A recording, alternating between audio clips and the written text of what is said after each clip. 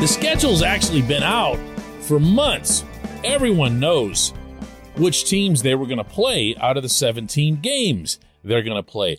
But the NFL makes a really, really big deal, and boy, are they good at this, making a televised spectacle of releasing the dates and the times. And then after that, we all look at the dates and the times and say, what does this mean? Good morning to you. Good Friday morning. I'm Dan Kovacevic of DK Pittsburgh Sports. Obviously in an unusual mood to get the day going here. This is Daily Shot of Steelers. It comes your way bright and early every weekday if you're into hockey and or baseball. I also offer daily shots of the other two teams I cover in town, the Penguins and the Pirates. It will be Steelers versus Bengals at Paul Brown Stadium on Sunday, September 11, a 1:02 p.m. kickoff, a CBS broadcast, pretty conventional stuff. They're not making some great big drama out of the Bengals having been the team that represented the AFC in the Super Bowl. And they're not really making, some big thing out of the Steelers post Ben Roethlisberger. If they were doing that, if we're being honest with ourselves, they'd make it the Sunday night game or a Monday night game or a Thursday something or other. And they're not doing that. It's an AFC North football game with a Sunday 1 p.m. kick. And I got to tell you, just right there, inside that prism, I'm okay with that. I'm okay with a regular old Sunday football game against the team that's probably, even though DJ Reader took it too far, the measuring stick for the remainder of the division, for as long as they've got that quarterback and those wide receivers anyway. But other than that, and that there's a visit to the other Ohio franchise in Week 3 is probably the extent of my takeaways from anything meaningful on this schedule. It's at Bengals, it's the home opener against the Patriots, and then it's at Browns. I see that as an opportunity, and I would be stunned if the head football coach in the building wouldn't see it the same way. It's an opportunity. There already is, an awful lot of doubt about this team, despite, as we've talked about here for weeks now, there being still a ton of talent there, including the Defensive Player of the Year. But until they go out and make a statement, and by that I don't mean a statement to me or you, because a statement to me or you might be, doing something to the Patriots in Week 2 because there's the Patriots and because Bill Belichick and his hoodie will be right there on the opposing sideline in front of everyone at Heinz Field. But the statements that count inside that locker room, and this has been true for a long time, and it's not about to change with Ben gone, is winning inside the AFC North. I will remind that whenever Ben won his final regular season game in Baltimore, that he stood in front of the locker room, looked at some of the younger guys, specifically at Najee Harris, and said, never forget this feeling. Never forget what it feels like to win in an AFC North stadium. He said something similar earlier in the year when they did it in Cleveland. He was clinging to that. He loved winning in those places, and obviously he loved it a lot. That, to me, is an opportunity. That is a way that this head coach and all of his assistants can have everyone laser focused on being as ready as possible entering the full schedule. Way better than if it had been, I don't know, New Orleans or whoever, just some random team at the top there. Would have felt just like another preseason game. This portion of Daily Shot of Steelers is brought to you by Point Park University. Choose from nearly 100 career-focused programs leading to bachelor's, master's, and doctoral degrees. Choose when and how you'd prefer to do that studying, whether it's at Point Park's gorgeous downtown Pittsburgh campus, whether it's online, maybe a flexible hybrid format, would work best for you. Find out more about all of this at pointpark.edu. Now, beyond that, it's a tough, theoretically, first half. Because once you get past Bengals, Patriots, and Browns, okay, there's the Jets in week 4 at home. But then it's at Buffalo. Then it's Tom Brady and the Bucs. Then it's at Miami. Then it's at a Philadelphia team that probably should be better than they were last year, if not necessarily world beaters. And then comes the bye week.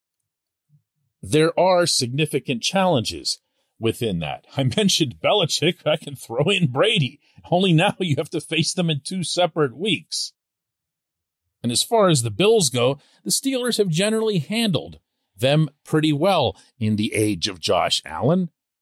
But you never know if they might finally make that next step that everybody's been waiting for a while. The release of the schedule, to repeat myself, isn't about the teams. We knew the teams. It's about the rhythm. It's about the way they come at you. Now, one interesting observation that I've heard people make over the years when talking about the NFL schedule in terms of the significance of dates is that the later that you play the good teams, the greater the chance they're going to be missing more guys to injury, in particular the quarterback. The quarterback is the one variable, the one enormous variable that alters every outlook at every schedule. Just looking at the Bengals and nobody else, if they come to town and don't have Burrow, for whatever reason, all of a sudden, instantly, they are a team that you should beat. So within that, seeing Burrow right up front, and then again on the Sunday before Thanksgiving, yeah, you're probably going to get something close to his best, something close to his receiver's best, and Joe Mixon's best, and that offense is going to be a handful. The other thing I try to identify when the schedule comes out is a string of games that might cut you a little bit of a break, that if things aren't going well, you have a chance to get right against not just one team, but maybe another team after that. So one of the things that I do like is that after Thanksgiving, there's a Monday night game at Indianapolis and a Sunday game that same week, a little bit of a short rest issue, in Atlanta. These are not great teams. Indy's obviously better than Atlanta, but then, I'm not about to elevate the team that only needed to go down and win a game in Jacksonville to make the playoffs. That's a cushion that you're looking for somewhere in the schedule. And I think the Steelers might have it there. But otherwise, there just isn't that much. There isn't a big, broad trend that you can find, including at the finish. Sometimes there's hey, maybe if things get tough, look at that December schedule. They can get on a little bit of a roll. Well, that's not really there either. After Atlanta, it's Baltimore. It's at Carolina, which is, again, on the lighter side. Plus, you have home field advantage down there in Charlotte. Then there's Vegas. Then there's the Ravens again. So you have the Ravens twice in 4 weeks, and then you end, as almost always happens, with the Browns. That one will be at Heinz Field. There's not a real pattern there. There's not something that you can look at and say, oh, well, here's, except for the stuff right at the start, except for that. Because I'm trying to picture how the public will react to this team going into Cincinnati and getting a spanking. Obviously, just being hypothetical here. We did see that occur, twice last year. Will they get buried before they even have a chance to get going? And heaven help us if 2 weeks later they were to go down in Cleveland. It would feel like the entire rest of the season is lost, even though, mathematically it wouldn't be. When we come back, just one question.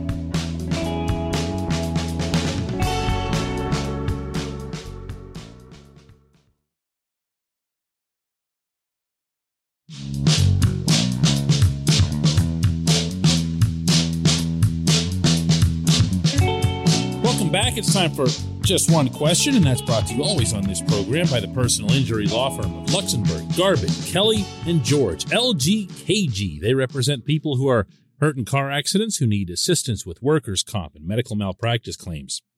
The attorneys at LGKG have been designated super lawyers, capital S, capital L, for the past 15 years. And yes, that is a real thing. The super lawyer designation is reserved for the top 5% of all attorneys in Pennsylvania. Learn more about them at lgkg.com or by calling 888-842-5454. And today's J1Q comes from Andy Shaw, who asks, when a player is described as a great special teams player, the way you described Derek Watt earlier this week, what specifically does that guy usually do well? Is it open field tackling, field goal blocks? What should fans look for in this underappreciated area? The Connor Hayward draft pick, of course, raised my curiosity on this, since he seems like he'll be a big part of that. And Andy, you began to answer your own question by throwing out so many different possibilities. In each situation, whether it's kickoff coverage, punt coverage, you mentioned the field goal block unit, which, if you've ever paid attention to who goes on for the field goal blocks, these aren't special teamers. It would be Cam Hayward, Micah Fitzpatrick, Joe Hayden.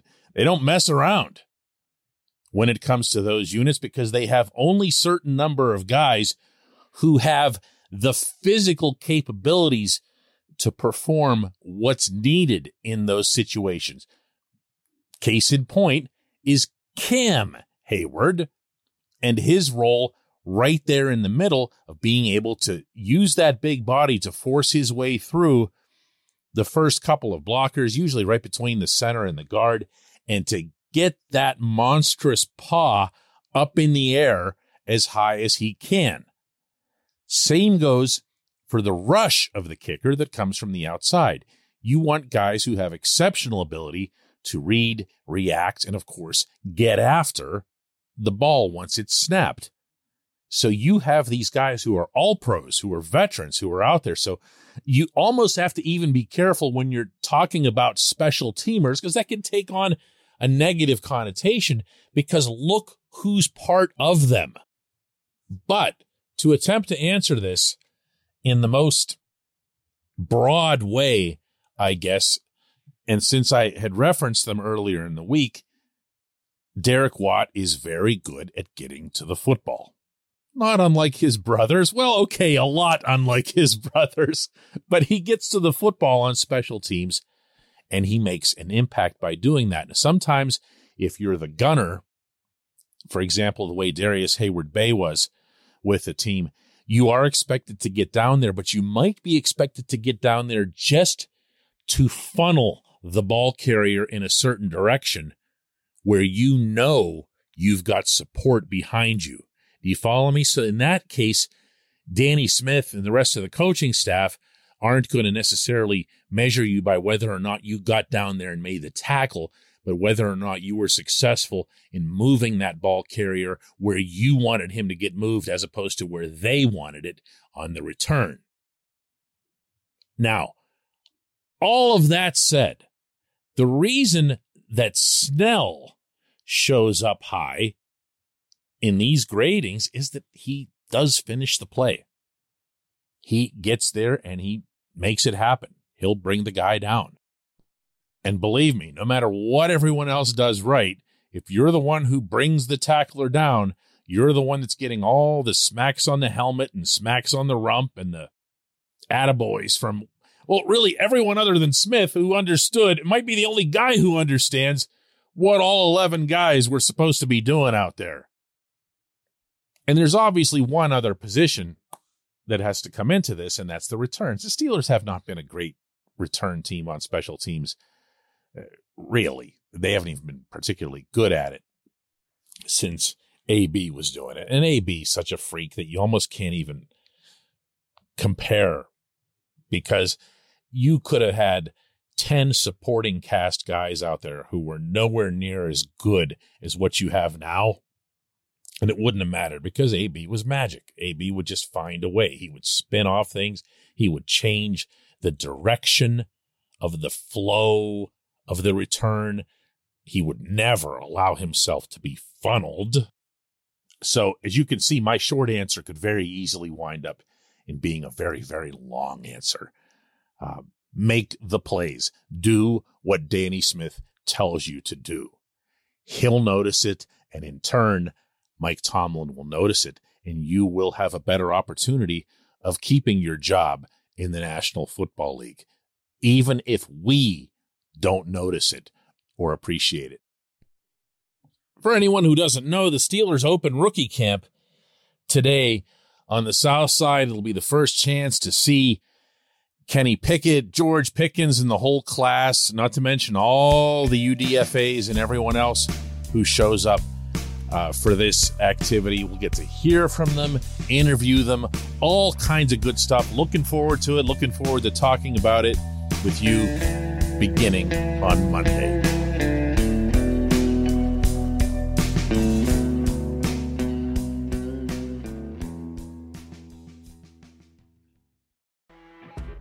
You know when you're listening to a true crime story that has an unbelievable plot twist that makes you stop in your tracks? That's what our podcast, People Are the Worst, brings you with each episode. I'm Rachel. And I'm Rebecca. We're identical twins who love true crime cases that make you say, didn't see that coming, and we hate the people responsible for them. Listen to People Are the Worst now on Apple, Spotify, or wherever you get your podcasts.